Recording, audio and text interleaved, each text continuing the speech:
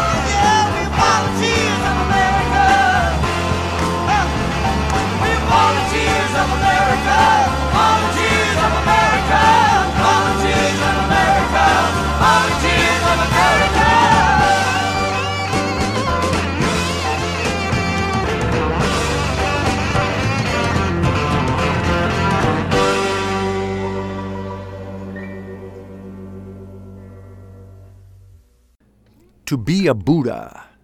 Double down. It is so profound and humanly terrific. Only the naive and weak are altruistic. It is sad, pointlessly ethical to position yourself in a burgeoning pickle, run down by morality and kindness. Your lowness would be much better served by genuflecting in front of His Highness. Do you find such a motif patently absurd? For this was the contextual culture and sentiment, as my thoughtful colleague overheard at a recent graduation ceremony roll off the tongue of a city mogul this: "You're next in line. You will be number 2." With the implication being, just do what you gotta do. This type of exchange, I think, happens again and again in our society, from sea to shining sea, from the small-town avenues of wind-swept valleys to townships on hillsides and villages perched on top of majestic mountain crests.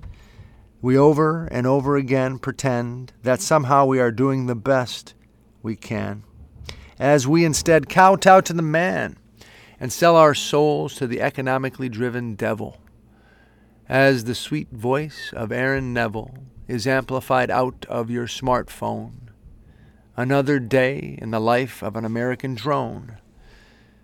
As the damage of the aggressive and selfish continue to infect our ideals of a healthy home, I am just a servile lapdog waiting for my master to graciously give me another bone. God damn, it's hard to be a Buddha.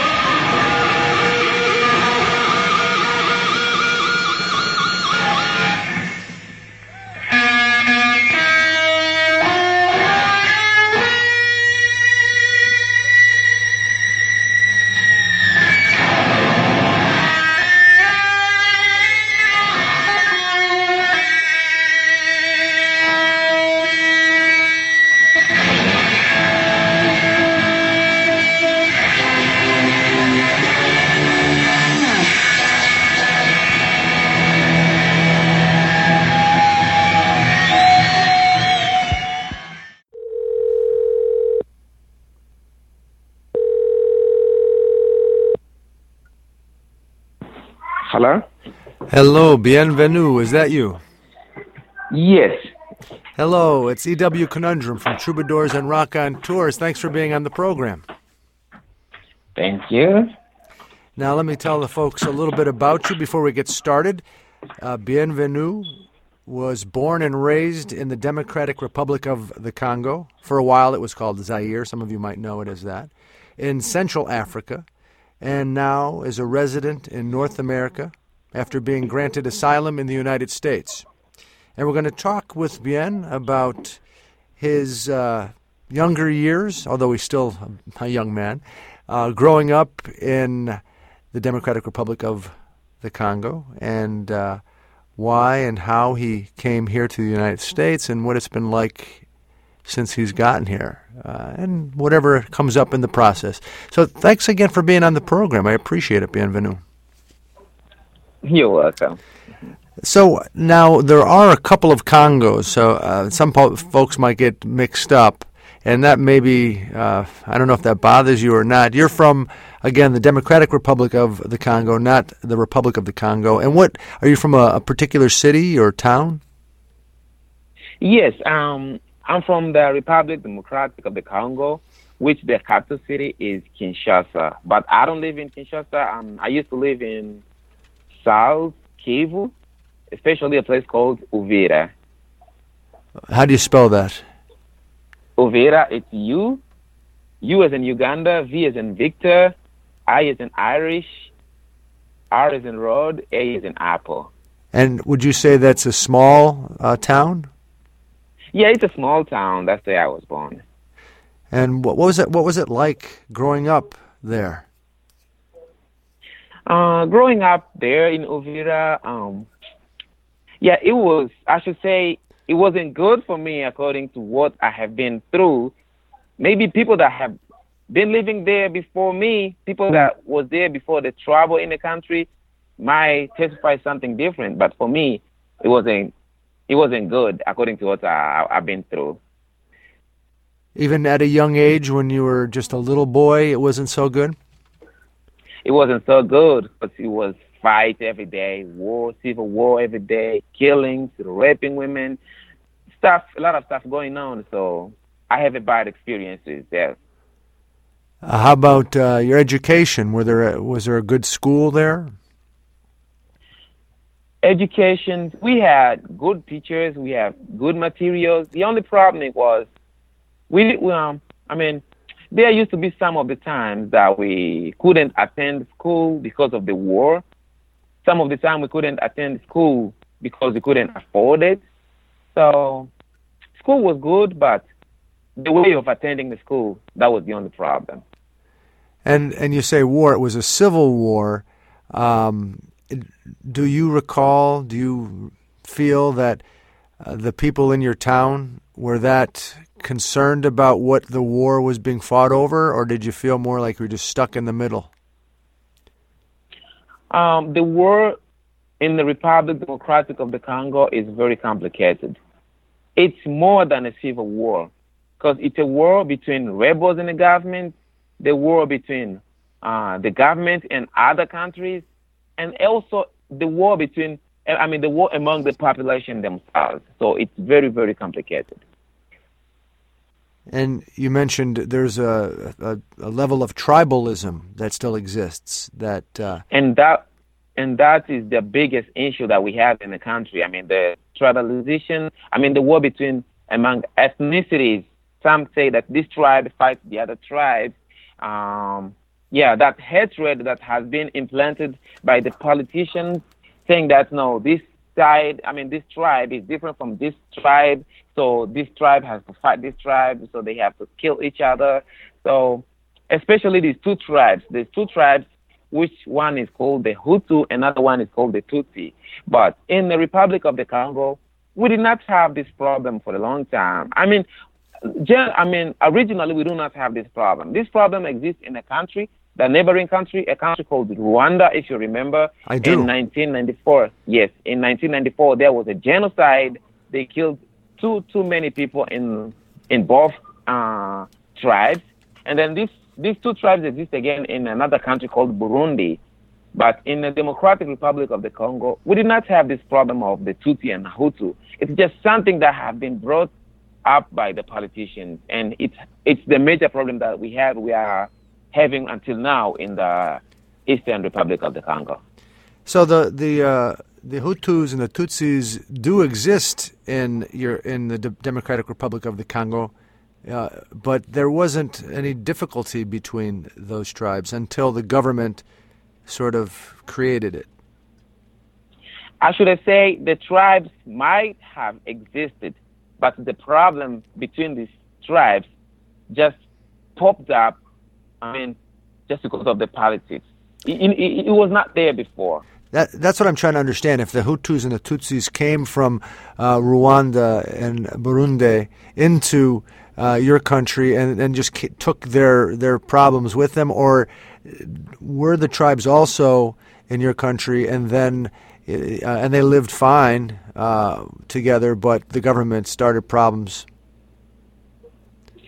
Yes, it's just a political manipulation. These people that came, some believe that they came from Rwanda, and some do not. I personally, I should say that when you are born somewhere, that's where you belong. Personally, that's what I believe. So the people that I knew from that tribe, they are people that were born there. So I trust and I believe that they are from that country because they were born there. But their ancestors, people believe that they came from Rwanda.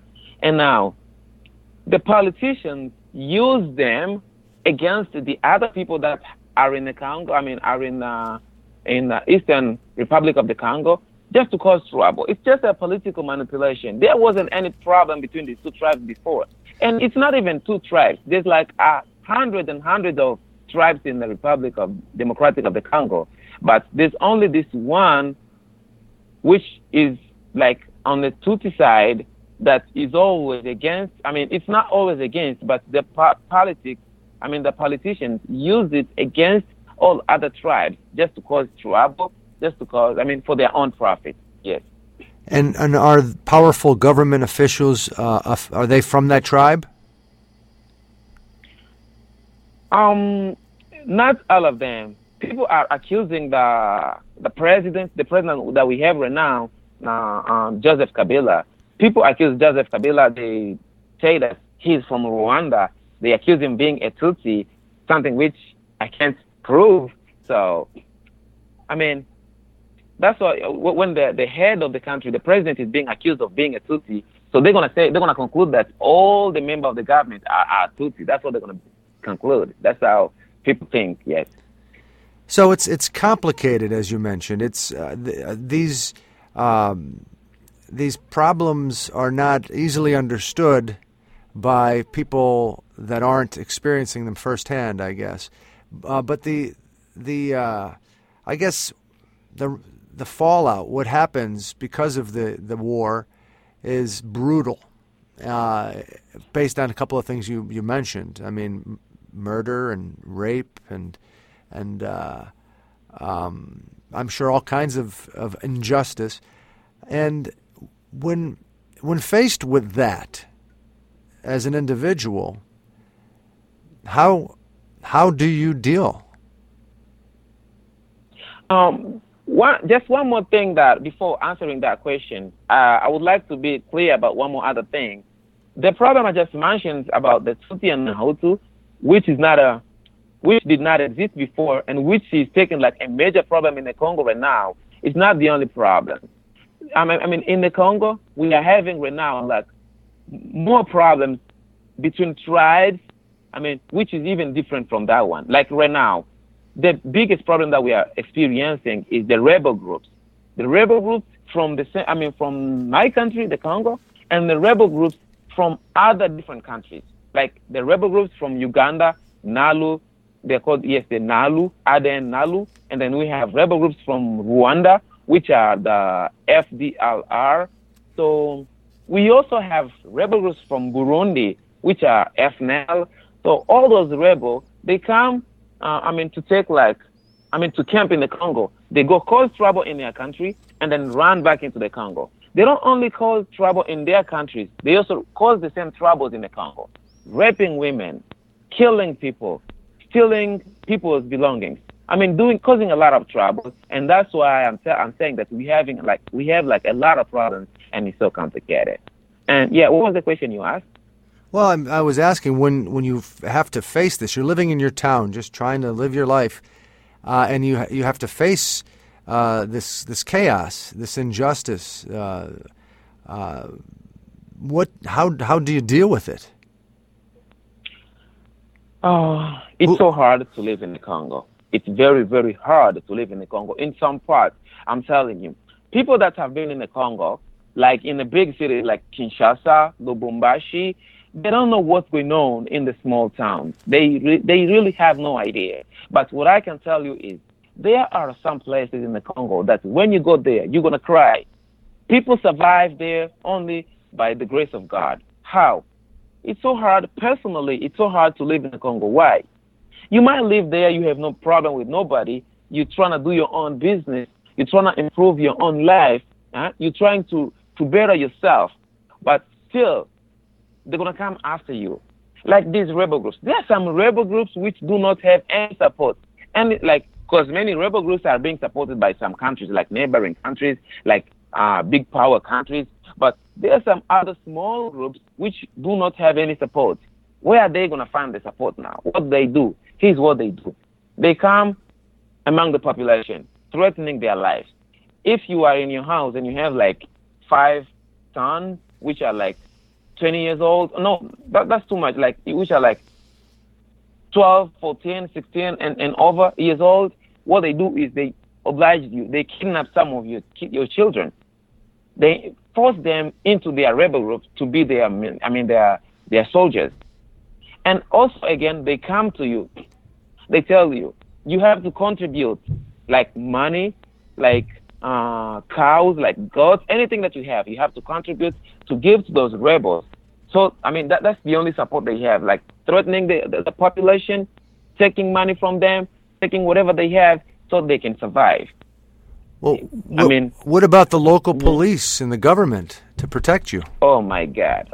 We do not have government in the Congo. I'm sorry to say this. I know this is this is offensive to the government, I know, but I'm sorry. I'm going to say it. We do not have government in the Congo. The reason why I'm saying we do not have government in the Congo is that people are being killed day after day. Like every day in the Congo, they have to die, like at least 30 people will be dead in the Congo every day. There's this part of the Congo called Beni. It's in the North Kivu, Beni. There is Goma. There is Masisi. There's a whole bunch of places, but the west part is Beni. People are being, killed, stabbed, shot every day like animals, and the government is. Are you there? In the Congo.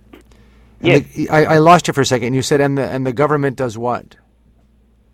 I said this is offensive to the government, but I have to say it that we do not have a government in the Congo. No, I heard all that, and you said yes. People were murdered in these certain places, and then the government does nothing, I guess, is what you're saying. The government does nothing at all, and people are being killed. It's been for like more than 20 years now, people being killed in the Beni, and they kill the people, and they take the photos, they put on social media so everybody can see it, and still the government doesn't react, which means that the government is unable to protect its own population. And when did you decide that you needed to get out?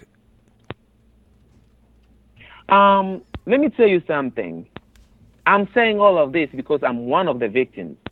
I'm one of those kids that witnessing their families being threatened, their relatives being killed. I'm one of the kids that have witnessed their parents, their sisters and their mothers being raped in front of them. I'm one of those kids who have experiencing their parents being killed in front of them. And I'm one of those kids who have been rescued from the Congo by UNHCR into neighboring countries, into refugee camps. just for to rescue them. So how old were I you? did not. Right now I'm 25. No, how old were you when you were rescued? I was 3 years old. When you were rescued? Yes. So just in your 3 short years, you witnessed all of that terribleness. I witnessed everything, and everything is still on my mind. I can see everything. Some of the nights I can't go to sleep. I have nightmares. I have everything on my mind. So there's nothing I can forget about it. Laying in the blood, seeing people being killed in front of you, women being raped in front of you, there's nothing I can forget. Even though I was young, I still remember everything. And I'm sorry about all that. I don't know what to say in response. But I do appreciate you sharing your experience and what you've learned from it, because I think people need to hear this. You, in my view, are obviously a fellow human being, and no human being should have to experience what you have experienced. And as you said yourself, person should be able to better themselves and have a decent life. And so you come here. You were rescued, and then when did you end up coming to the United States? I grew up in a neighboring country. Yes, I grew up in Tanzania. It's a neighboring country, in a camp, refugee camp. I've been there for all this time, and then I tried to go back to the Congo a couple times when I was now adult. I tried to go back to Congo to see if I can go back there, to see if I can start a new life, but it didn't work. Every time I tried to go back there, it was just trouble. They want to kidnap me. They want to force me to join their rebel groups. They wanted me to do stuff I don't like, and I decided to go back into the refugee camp. And then I lost hope. I found that I wish I could do something to help, at least to help those who are suffering there. There are people who are suffering, they're starving and still being killed and raped again. I wish I could do something. And then by the end of the time, there was nothing at all I could do. It hurt me so much, and I decided to go back into the refugee camp. And I lost hope of my country, and I said, okay, I'd rather find somewhere else to go. That's when I applied for the United States Resettlement Program, and I got approved in 2015, and I came over here in the United States. It was January in 2016. And what does that mean to you? What did it mean to you when you found out you were included in the resettlement group, and how does it? What did it mean when you actually got here? Yes, I was happy to come over here. I can say yes, I was happy because it's a new life, good life. I had to find a job, to work and stuff, but deep inside, it still hurts me. They say there's no place like home. Home is home. Home is so sweet. There's no place like home. I still miss my country, and I wish I could be in my country until now. The only problem is there's no way I can go. If I go there, I can't take it, seeing people being treated like that, being threatened. I will end up acting. I will end up reacting, and that's going to be my end, my death. So, yeah, I was happy to come over here, and it was very nice, but still, it hurts me because even though I'm living peacefully in the United States, there are people who are bleeding until now in the Congo. It still hurts me. It looks like nothing has changed at all. So you would fight back, you fear, and that would end your life if you did stay in the Congo any longer. So, yeah, that's a tough position to be in. This is a tough thing for me to ask, but I want to ask it because I know a lot of people in the United States often think this, and I want to give you a chance to respond. People will say, well, countries in Africa, they have all these troubles all the time. Why do they have so many troubles all the time? Why can't they figure out these problems, how to fix them? How do you respond to that? Yes. I'm so happy you asked me that question. That was one of the questions I was waiting for. It's true that people say that African people, they're stupid. Why can't they figure out their problem and solve them? Of course, yes. We are trying so hard. Our fathers fought so hard to see if they can solve this problem. Even though I'm learning the governments right now, somehow the problem isn't even the government, because the government is corrupted, and the corruption is not maybe from my country. Maybe the problem, the corruption I'm talking about, maybe is from somewhere above that somewhere, I should say, somewhere above my pay grade. I should say that. You are listening to Troubadours and Raconteurs with E.W. Conundrum Demure on Radio Free Brooklyn. The biggest problem we have in the Congo is not because of the population. It's not even because of the Tutsi or the Hutu I talked about earlier. It's because of the resources that we have in the country. Because of the gold we have, the diamond that we have, because of the coltate, the uranium, and everything that we have in the country. The minor resources that we have, that's the only problem. If people are coming from neighboring countries like Rwanda, Uganda, Burundi, to infiltrate into my country, to cause trouble, it's not just to cause trouble. Because if there's a country which is wealthy in the world, Congo might be the first one. We have like everything in the Congo. Gold, diamond, coltate, uranium, and everything. We have like a lot of stuff. So these countries are coming in the Congo just to cause trouble, to make people fight, kill each other, hate each other. And when people kill each other, hate each other, some of them have to run. When they run, they leave, they abandon their places.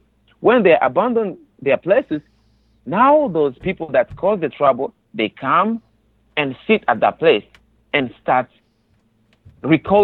start harvesting what they wanted, start digging the diamonds, start digging the gold, coltate, and whatever they want. So it's so hard for the people of the Congo to solve this problem, because the problem isn't the people. The problem is what the people have in their country. Let me give you an example. Let's take, for example, right now, people don't need gold anymore. The big countries, they don't need gold anymore from the Congo. What they need diamond, because diamond of the Congo in Kasai, it's one of the best diamond in the world. Apart from that, people need coltate. The reason why people are being killed in Goma, and the place I said, Beni, the reason why people are being killed there day after day, it's because of what is called coltate. And this coltate is another material that makes smartphones, computers, cameras. It makes a lot. The whole technology, the whole world technology relies on the coltate of the DRC.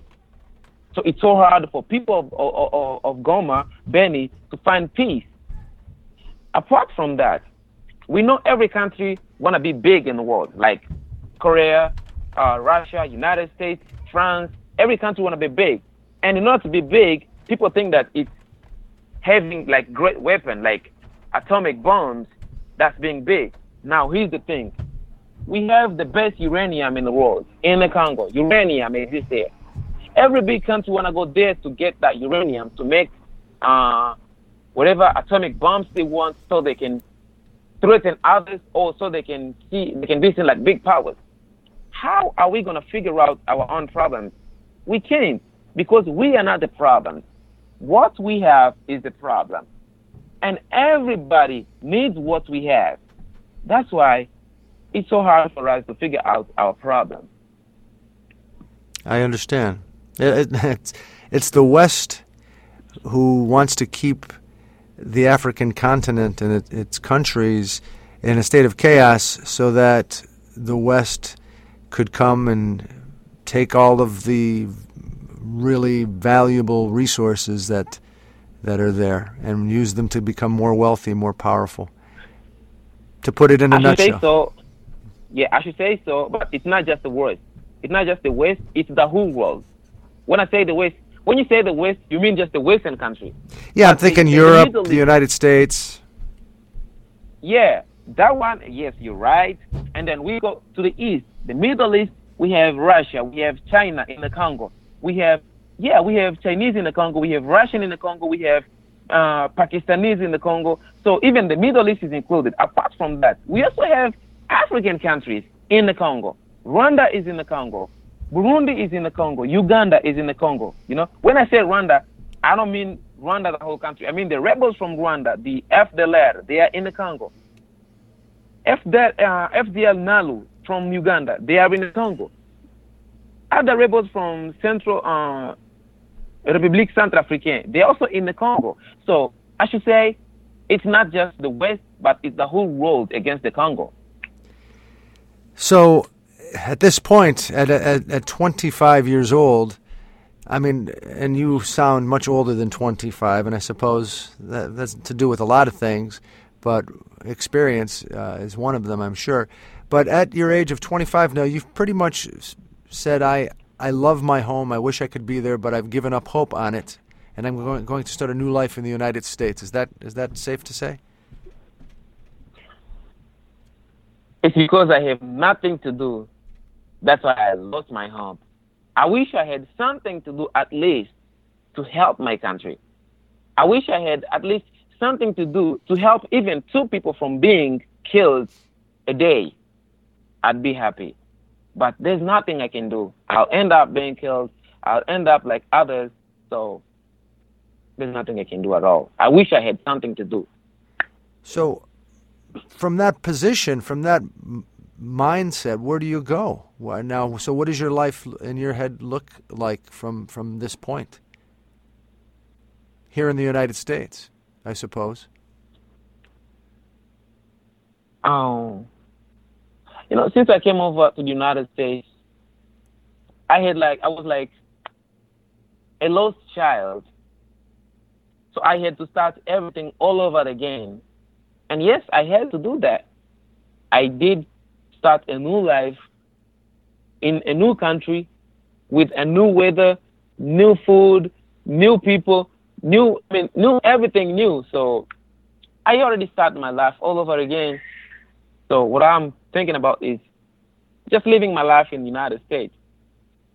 I'm not happy to live this life in the United States. I should say, yeah, I see. The fate will, I don't know, they say the destination, nobody can avoid his destination. Nobody can avoid his fate.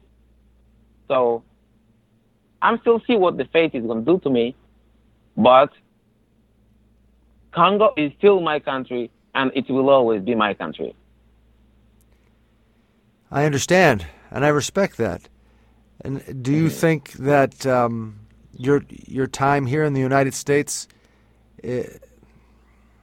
how do you explain to people who question immigration, I guess is where I'm going, how do you explain to them that being able to come here is important? Being able to come here is important to people who want to be safe, to people who want to rebuild their lives, to people who, let me explain you some. There's a difference between, we are all immigrants, okay, but we're a little bit different. We are immigrants, refugees, immigrants. There are other immigrants that came different from being refugees. But despite of that, we are all immigrants, and we are all looking for a second chance, looking for something new, something better. You know, it's so good to come over here, and I encourage them, because everybody that come here like an immigrant is someone that has been suffering for a long time, someone that has been struggling, and they're trying to see if they can find a second chance in life. So I should tell them that the United States, personally, I call it a land of opportunity. There's a lot of opportunities here. If you do everything good, if you don't have no trouble, you don't have no problem with nobody, you do your job, you do whatever you have to do for your life, it's a very nice country. And I will encourage everyone. It's a very nice place to start all over again and go on with the life. Bienvenue. Thank you so much for sharing a bit of your story, a bit of your passion and your wisdom. And wish you the best. It's nice to have you here as part of this country. And I hope someday you're able to reconnect with the Democratic Republic of the Congo in a positive way. I truly understand where you're coming from in that regard, as that still being in large part your home. And I want to wish you a happy Independence Day. We're talking before the celebration of the 4th of July in the United States of America, so happy Independence Day, my friend. Yes, happy Independence Day. Even on my country, it's the 4th of July, but the 30th of June is also the independence in my country, so it's like close. Oh, perfect. Excellent. Yes. Mm-hmm. All right. Thank you so much. Thank you. Bienvenue. Ciao. Ciao.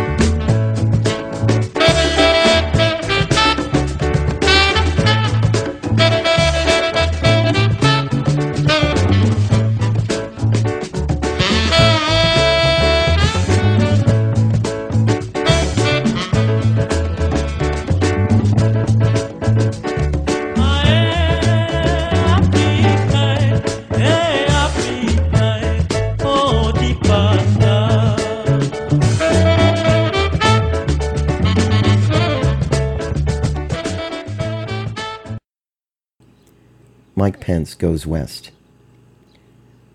I had that dream again, Mother.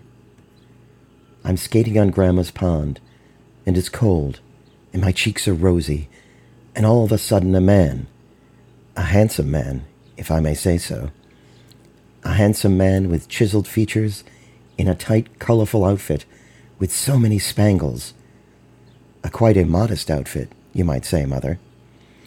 This handsome man with eyes as sparkling as his spangles skates toward me, faster and faster, and sweeps me off the ice and up into the air, and we rise higher and higher into the azure sky. And then I woke up.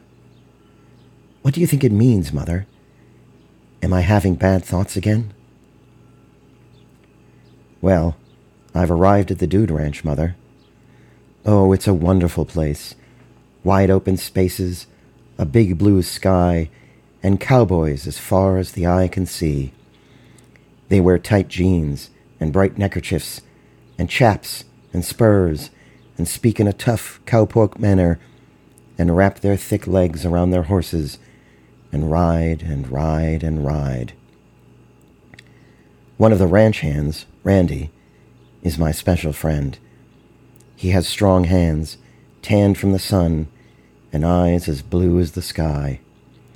When I had trouble mounting my horse, Old Spots, he lifted me like a bag of oats and tenderly placed me on the saddle, his hand brushing my backside. I clenched my buttocks, Mother. I know what you said about clenching my buttocks, but I couldn't help it. I just couldn't. Later, as we rode the trail, I glanced back in gratitude at Randy, and he blessed me with a shy smile. Oh, Mother, you should have seen me bobbing on Old Spots, my cowboy hat at a rakish angle, and my special friend Randy moseying behind me. That's what cowboys do, Mother. They mosey. That night, at the campfire, events took an ominous turn. The boys were sharing their stories of life on the trail, and I, quite innocently, told of my friend Harold and his success in conversion therapy. Well, the looks they gave me. You would think I had murdered the Lindbergh baby, as dear Truman Capote once said. It reminded me of the time I played Pocahontas in our grade school production of The Story of Jamestown. My rowdy classmates laughed at me, but I didn't mind. I was a proud squaw, and I felt pretty in my beads and feathers. The cowboys turned on me and made the rudest of remarks. Tears stung my eyes. But guess who came to my rescue, like the pagan Pocahontas did to her Christian amour John Smith? Guess who, Mother? Yes, Randy, my special friend. He stood up, his craggy face burnished in the glow of the campfire, and quieted his fellows with a stern look. We left and walked in the moonlight down to the lake, where we sat on the shore and gazed at the stars. I've been a bad boy, Mother. And now I'm home, standing at the bottom of the stairs, awaiting the just punishment you will shortly mete out to me. I will bare my bottom to you, and you will spank it pink with your wooden spoon. But for tonight, Mother, just for tonight, would you please use the riding crop? Oh, thank you, Mother. Thank you so much.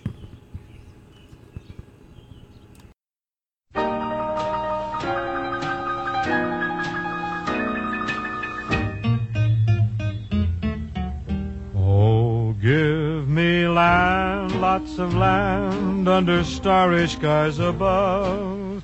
Don't fence me in. Let me ride through the wide open country that I love. Don't fence me in. Let me be by myself in the evening breeze and listen to the murmur of the cottonwood trees. Send me off forever, but I ask you please, don't fence me in. Just turn me loose, let me straddle my old saddle underneath the western sky. On my cayuse, let me wander over yonder till I see the mountains rise. I want to ride to the ridge where the west commences and gaze at the moon till I lose my senses. And I can't look at hobbles and I can't stand fences. Don't fence me in.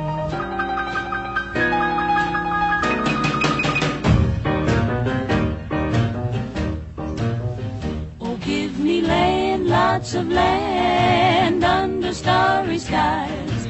Don't Let me ride through the wide country that I love. Don't fence me in. Let me be by myself in the evening breeze and listen to the murmur of the cottonwood trees. Send me off forever, but I ask you please, don't fence me in. Just turn me loose, let me straddle my old saddle underneath the western skies. On my cayuse, let me wander over yonder till I see the mountains rise. Ba-ba-ba-ba-ba. I want to ride to the ridge where the west commences and gaze at the moon till I lose my senses, and I can't look at hobbles and I can't stand fences. Don't fence me in. No. Papa, don't you fence me in.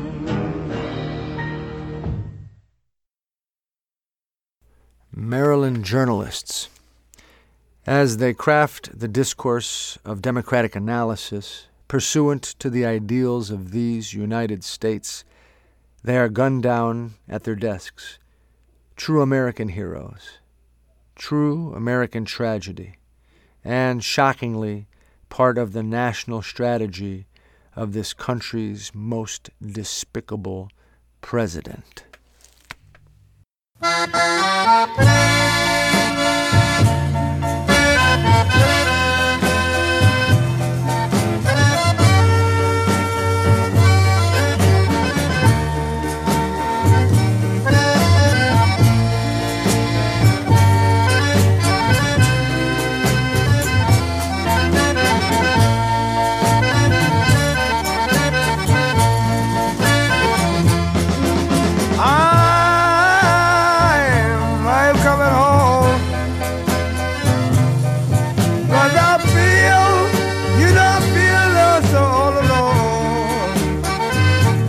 Coming back home and meet my old mother, 'cause that's all belong.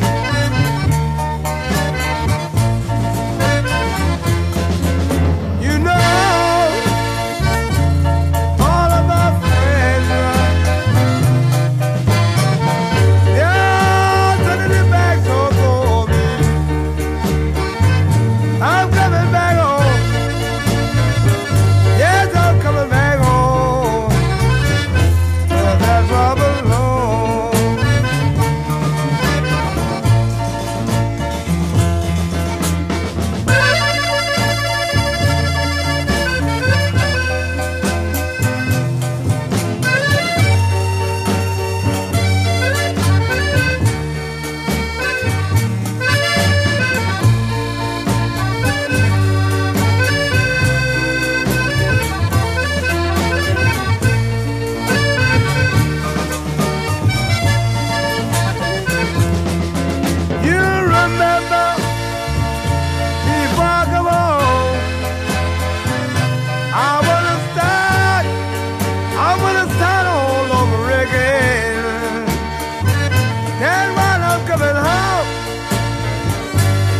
Coming back home, but that's where I belong.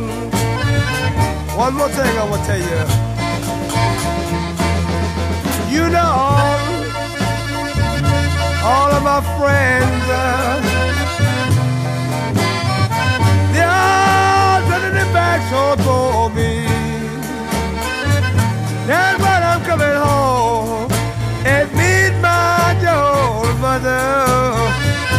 That's one woman, I know she love me, I know she do, I know she do.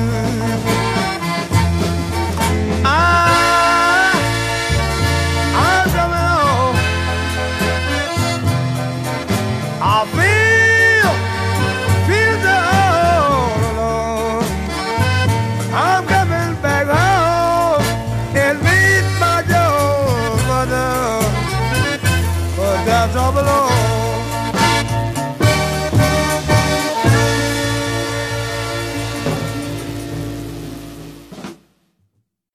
And there you have it, episode 278 of Troubadours and Rock on Tours, with yours truly, E.W. Conundrum Demure. I'd like to thank those folks who made this episode possible. First and foremost, bienvenue. Also, our associate producer, Dr. Michael Pavis. And these musical artists, Stefan Grampelli, Django Reinhardt, the Jefferson Airplane, Jimi Hendrix, Franklin Bukaka, Bing Crosby and the Andrews Sisters, Clifton Chenier, Terence Blanchard, and Branford Marsalis, too. I wish you the best. Happy Independence Day week and beyond.